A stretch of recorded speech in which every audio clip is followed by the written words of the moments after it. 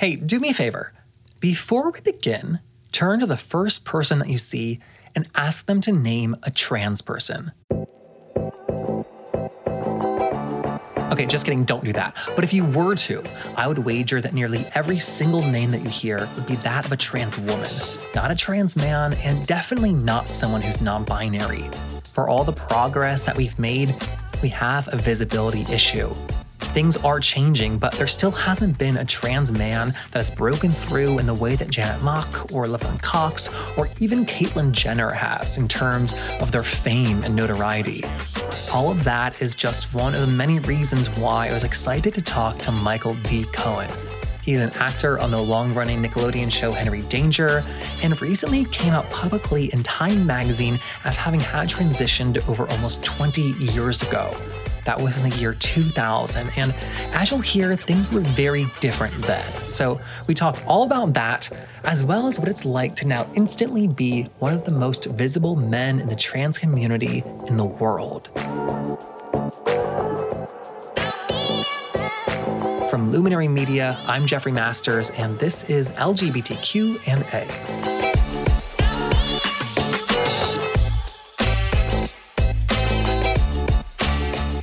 You know, I've been telling people that you came out recently, and that's not exactly true, is it? No.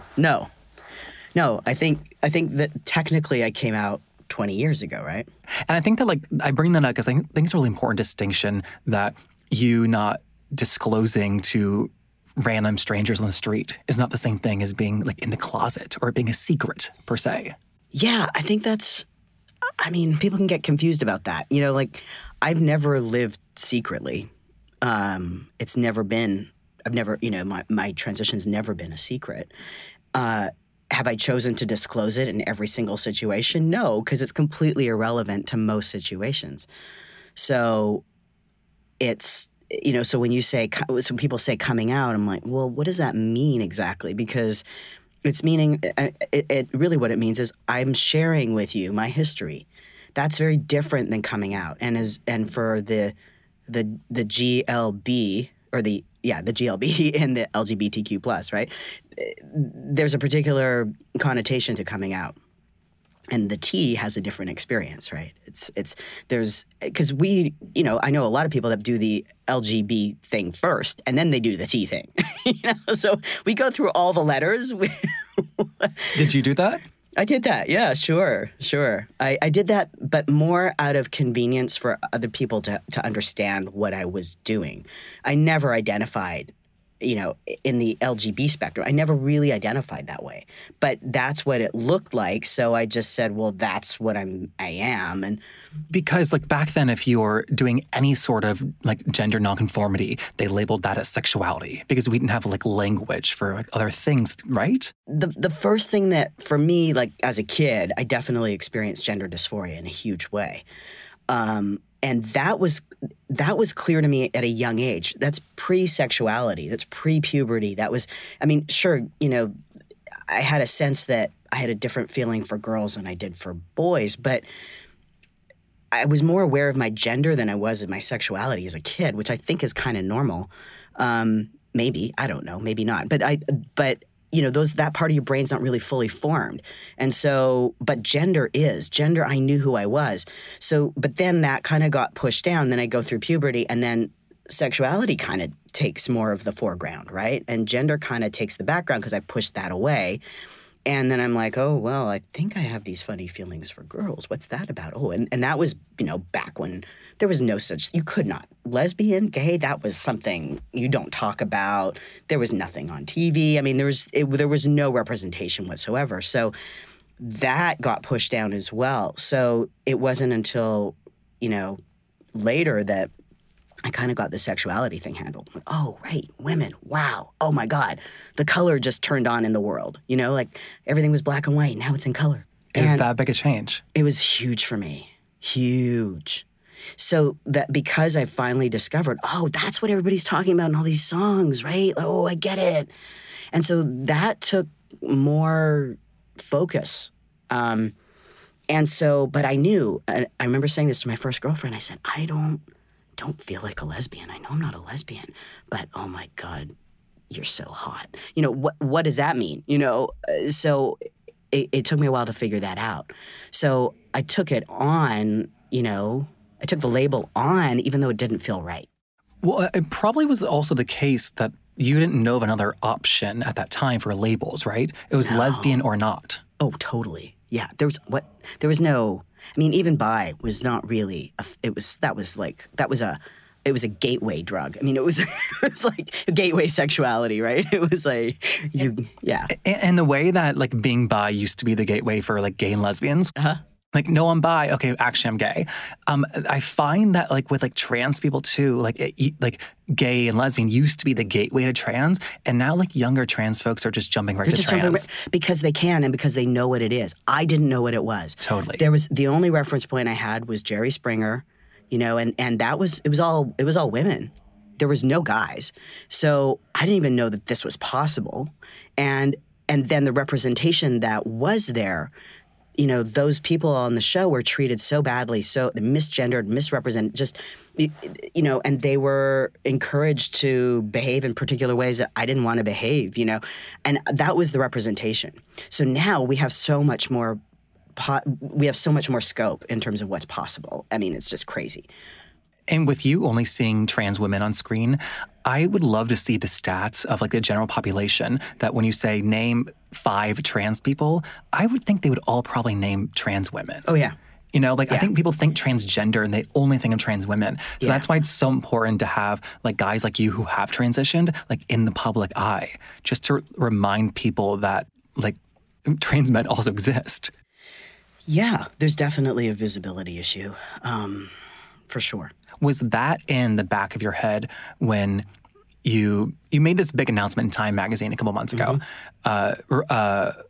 disclosing that you transitioned? Mm-hmm. The language was very specific, which I liked, because it would have been very easy to be like, I'm trans, and it's like, oh, like transitioning to a woman. You know? That would have been fun. Right.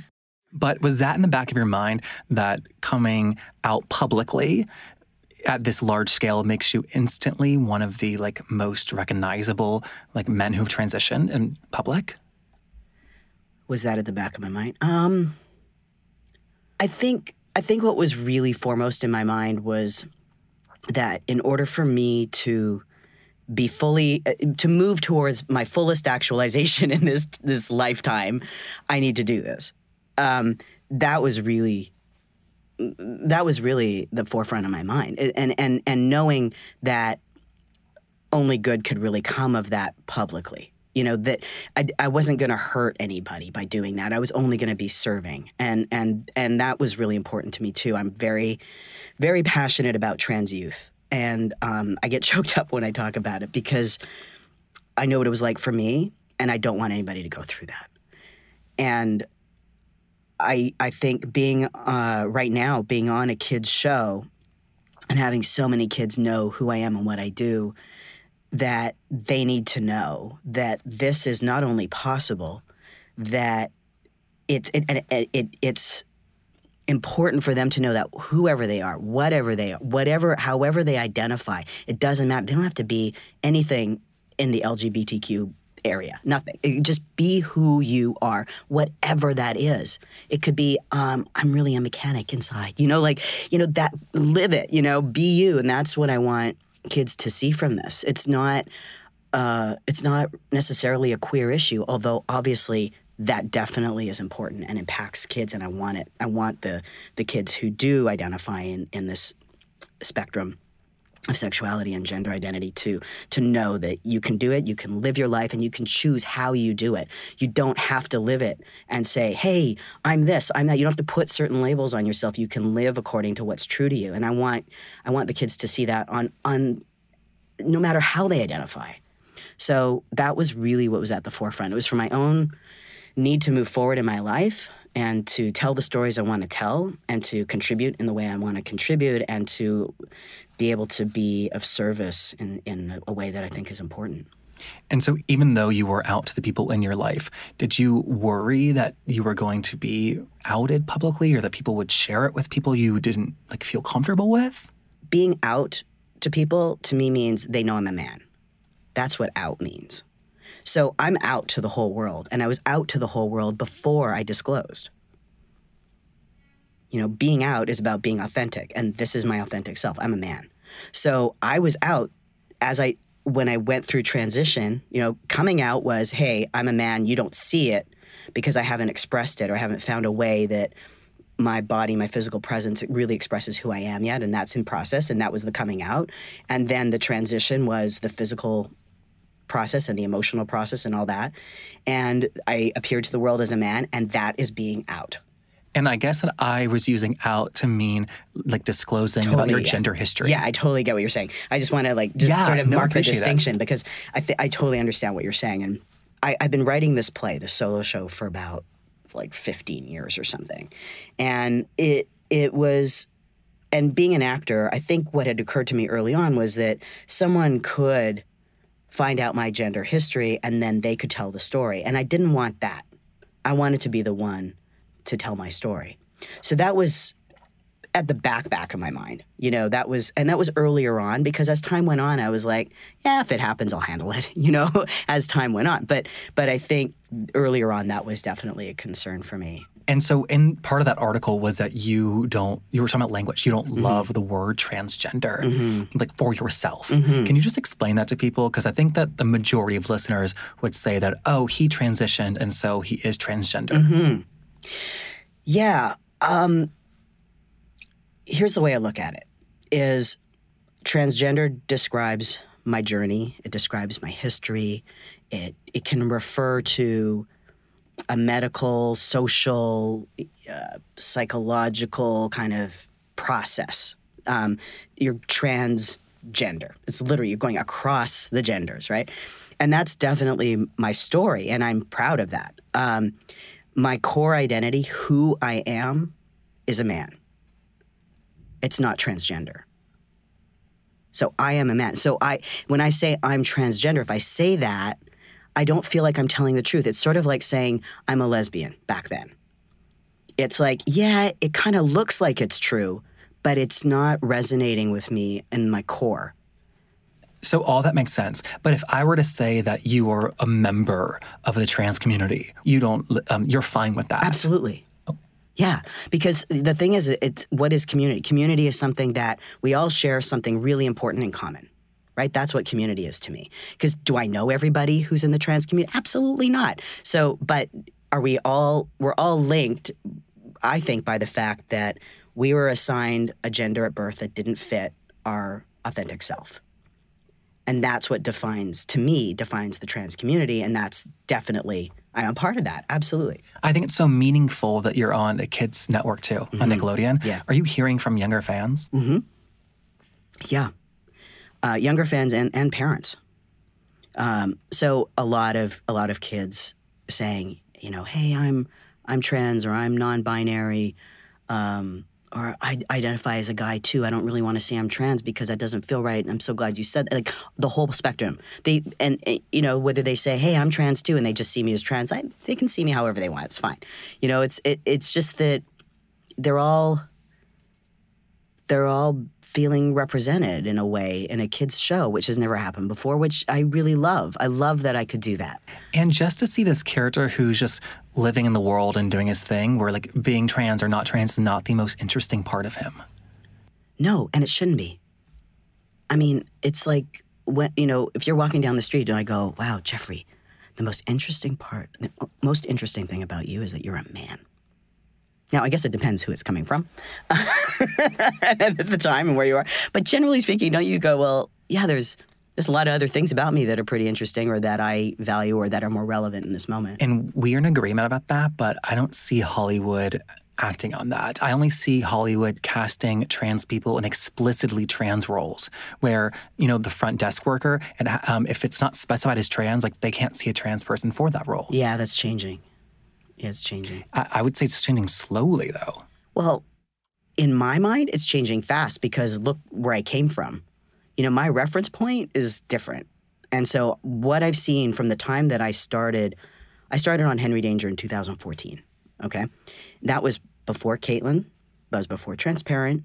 You know, I, at that time, thought, well, I wonder how the producers would react to this? How would the network react? Like, and I had friends saying, well, you would lose your job. And I'm like, would I? Okay, I don't know. To now, which is only 5 years later, not even. To me, that is exponential growth. So to me, that is fast movement. Because in that 5 years, we've had a radical change in people's perspective. Are we close to where we want to be? No. Are we at all finished? No. But we've started, but the start is such a fast start. It seems like we're finally on the right path. Mm-hmm. We're on the right path. I think that's a good way of saying it. Do you consider your character on Henry Danger in your mind to be trans? No. Okay. No. I'm just curious because the truth is, like, whether he is or not, it doesn't actually matter to the show. So I was curious. No, but there was a really funny joke on one episode when Dan Schneider, who was the showrunner for most of it, and they didn't know my story at this point at all. This was, I think, maybe second season, and so I'm there, and Ray, Captain Man, who's played by Cooper Barnes, he's an old man. He's come back from the future, and he's come back and he knows what happens to us. And he looks at Schwoz, he looks at my character and goes, oh, I see you're a man again. Meaning, like, in the future, I transitioned to be a woman. Right? It was like, oh my God, it was so funny. So we did 2 takes. The first time, I was like, I didn't even understand what he said, and I just kind of gave him this look because Dan had whispered in his ear, say this, right? So I was like, wow. And then, so the second time we did it, I just had this look on my face like, oh my God, my dreams are coming true. I can really be the woman that I am. That was Schwoz thinking. And so, they didn't know. They didn't know. That's so funny. So, but so the implication was that Schwoz has some, bit of either some sort of inclination towards his femininity of some sort. But that was like one moment, and it was a joke. But it was funny in just that they had no clue. But Schwoz is like such a freak in so many ways. Like he eats worms, and he's like into toes and weird things. I mean, he's just an odd guy in a great way. I want to go back because we were talking about language, and I'm equally fascinated by that. Mm-hmm. You came out in the late 90s, early 2000s, is that right? Well, yeah, it was 2000. 2000. Yeah. Words like gender identity weren't popularly used then. I wouldn't have known what you were talking about if you'd said that then. Right. So I'm wondering, like, what was the language that you used to tell other people about, like, your, like, gender? Oh, I'm trying to remember. I think, well, female to male was bigger. Now nobody really uses that, F to M. Yeah, there was this, F to M International was this, thing in San Francisco's organization. I, would get a lot of information from them. F to M International, like that, you would never have that anymore. No. Yeah, female to male. I would say, I think I just said I'm a man. I'm a guy. I'm transitioning to male was how I described it. People didn't even use the word transgender back then. That was not a word that really was around. Transsexual was, and I didn't want to use that because that was sort of taboo. It was very medical at that time. And so it really made you think of was someone's crotch. It was not an identity. And for a long time too, like the identity was like literally called like post-operative transsexual. It's only about the crotch. For the longest time, I would say until maybe about 5 years ago, it was the surgery, the operation. Have you had the operation? Have you had the surgery? And and I'm like, well, first of all, there's more than one. For guys, we there's some necessary ones that are beyond just one. And a lot of guys choose to just have one too. I mean, there's no way to do it, but there are more than one option. But the focus was very much on surgery back then. And I always veered away from that because I knew at that time the information that I had, because it was so limited in terms of what was out there, the information I had was all information that I could dig and find in myself. It wasn't factual. It was experiential. It was, what is my truth? What is my truth? What is my truth? And I would always just come back to that. So I was transitioning. That was a word. From female to male. That seemed accurate. And I'm a man. I'm a guy. That was accurate. That's about all I could say. Please now address me with like the word in the name Michael. Yeah. Yeah. Please now address me. Maybe not that formal. Yeah, no, I was like, my name is Michael. And that was kind of the extent of it. And I just had to kind of put that out there. And then all the other questions and all the other reactions would all come around that. And I would just have to, it was like it's like a tennis game of like, just, okay, I'll hit this back, but, And two, like as the public's understanding of gender has evolved and expanded, we've gotten rid of these notions of like the strict male binary and female binary that like mandates that if you are trans, you need these surgeries, like you're saying. Right. It used to be like if you don't have this, this, and this, you were not a female. Well, in Toronto, where I transitioned, there was a place called the Clark Institute, and that was a place that had a gender clinic that a lot of people went through. And I would say that I don't know how it is now, but at the time it did not have a good reputation. And you couldn't be gay. If you transitioned from female to male, you had to be interested in women. Oh, because it's that binary. Yeah, it's that binary, and therefore you don't really have gender dysphoria. And like real men are attracted to women only. Right, exactly. That was their thinking. And then they also, you had to do, that was back in the time of the real life test. The Harry Benjamin standards had this real life test, which is you had to live in your gender of what you felt your authentic gender was. So it was opposite to your biological sex for a year before you could get hormones, surgery, any kind of assistance. Now this, after a while, they realized that this was cruel and they stopped that. That's another reason I never went through the Clark, because I didn't want to do any of that. I knew what was going on. I just needed to go and get it happening. I needed to go and get hormones. I needed to do everything. But you couldn't have an androgynous name. They wouldn't, if you had, it was Chris or Pat, you couldn't change your name to any of those because they would be like, no, that's too ambiguous. So it was a different time. And now people realize there's way more diversity. There's way more options in terms of gender expression. It's just, that's why, when you say, oh, it's like things are changing too slow or whatever, I'm like, yeah, I get it. But I have a reference point that is archaic in comparison. So I see these changes and I'm in awe. Because from where you were in 2000 to now and where the public is, it's quite black and white. It's a radically different universe.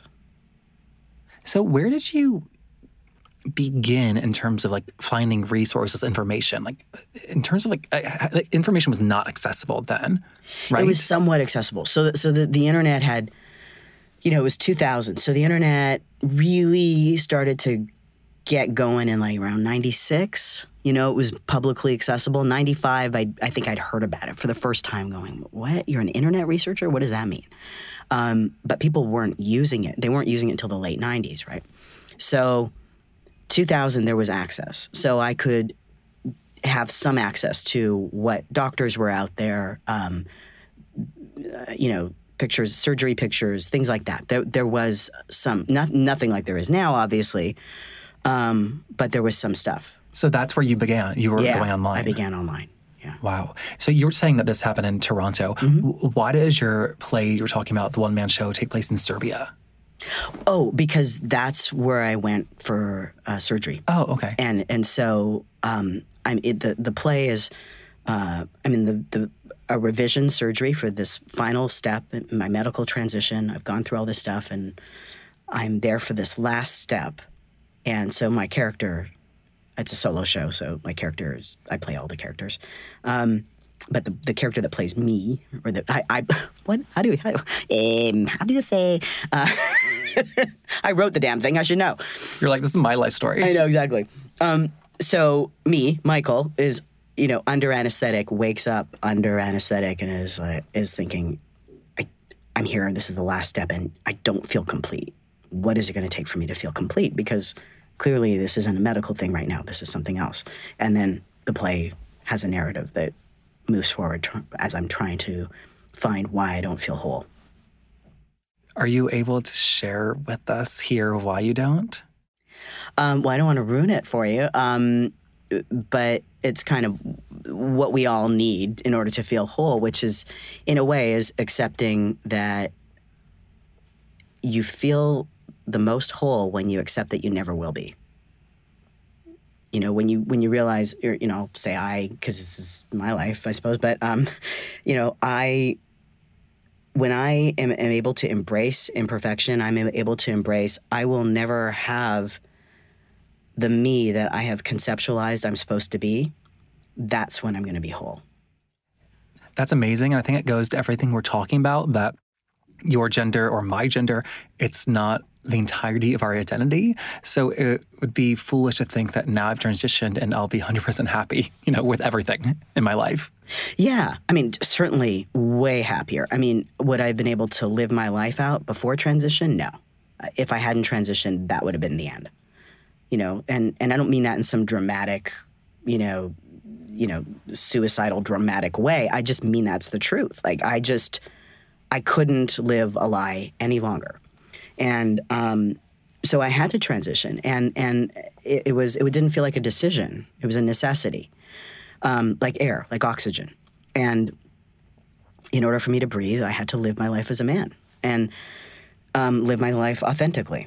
Oh, because depictions of trans people on screens, it's usually this, or it can be this big, like, toward decision of like, is this me or is this not me? Should I go through with this? But for you, it's like, no, of course, I'm a guy.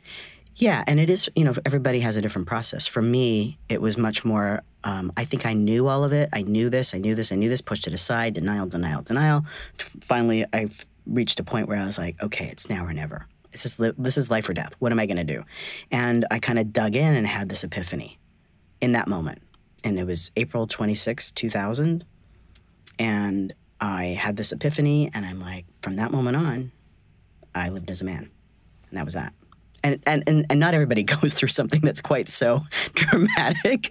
You know, most people don't. And in fact, I don't think I've ever met anybody who's had that kind of experience. But for me, that's just how it showed up. And I think it's like good to hear that, because like these, I don't want to say things, like these things present themselves like 1,000 different ways. Mm-hmm, yeah. A friend of mine was like 35 and folding laundry, and she's like, oh God, I'm a woman. And like, then she like transitioned. And she like, there is another person who had an epiphany. That's great. Yeah. But like, just like folding laundry, like alone, like in her bedroom. And I was like, oh my God. Like, it's yeah. The subconscious works in its own way. And sometimes it can like conceal things from itself for so long in a way that I find fascinating.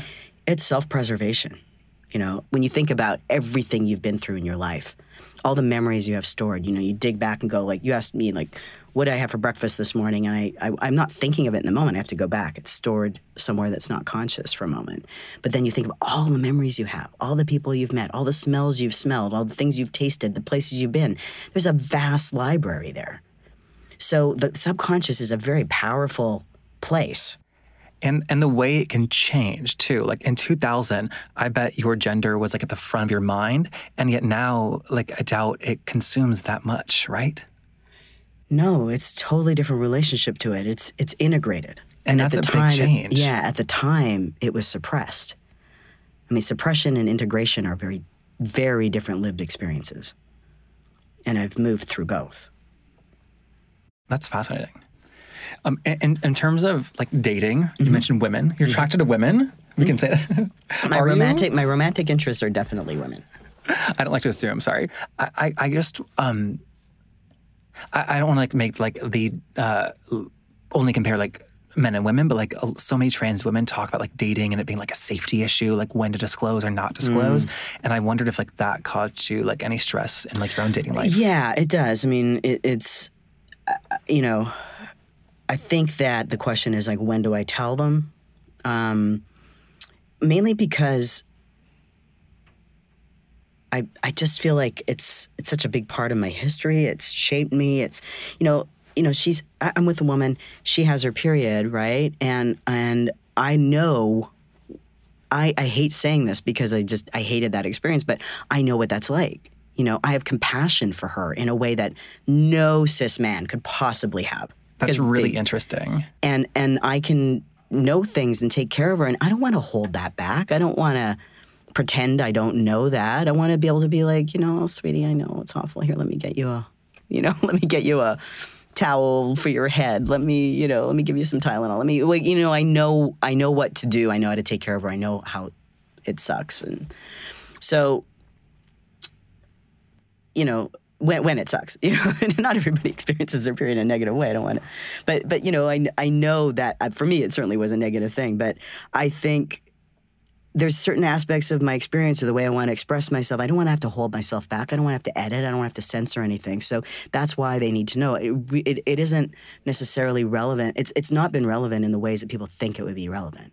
And I'm really good with picking women somehow that I know they've just all been great. They just see it as an asset.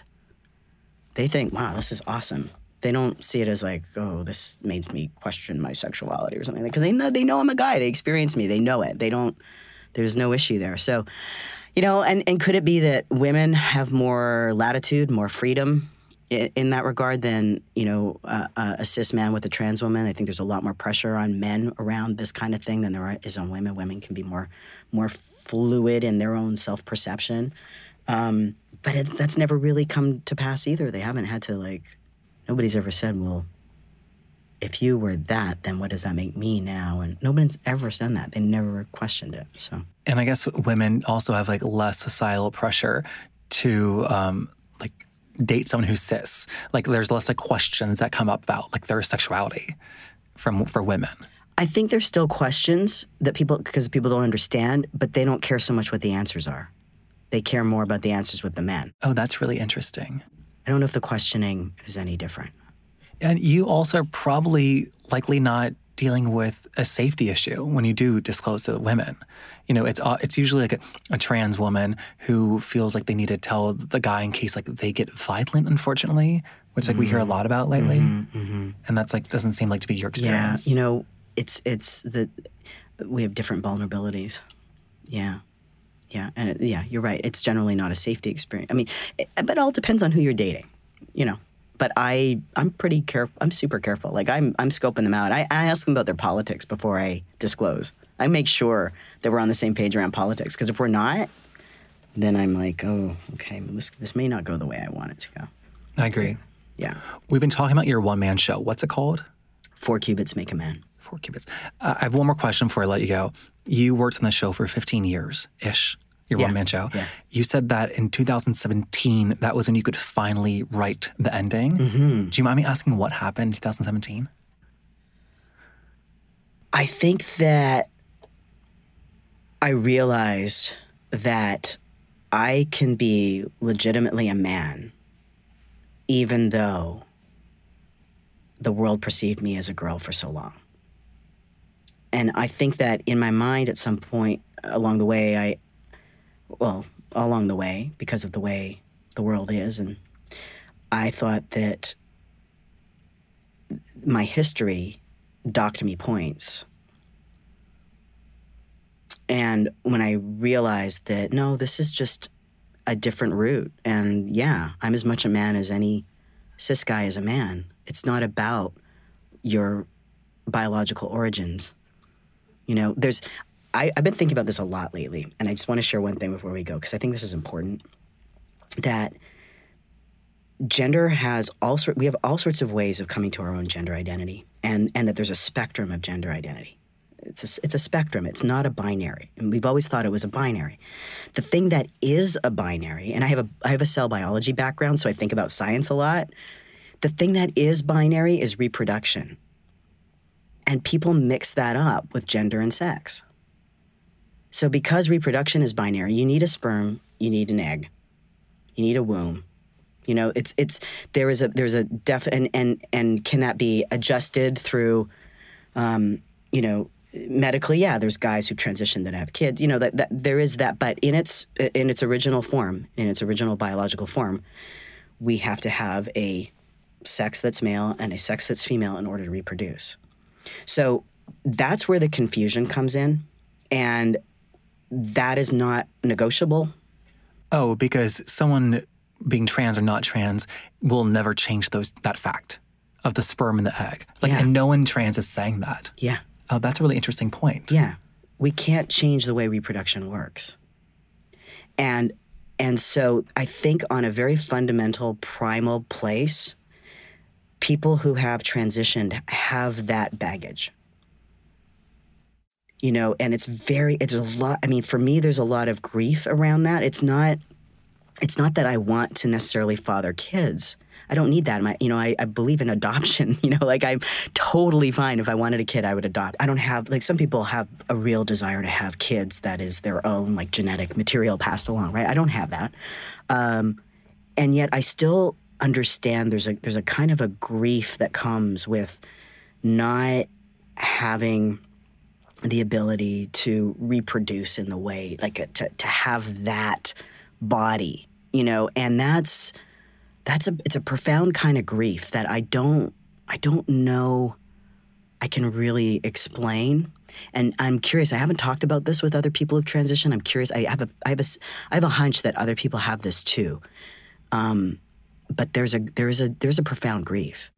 Do you think that also people who have an issue with those of the trans experience, that they are tapping into that grief, that like they often can't reproduce, and like that they have such a connection to like biological reproduction that someone wanting to like alter those things is like it feels like an attack or something?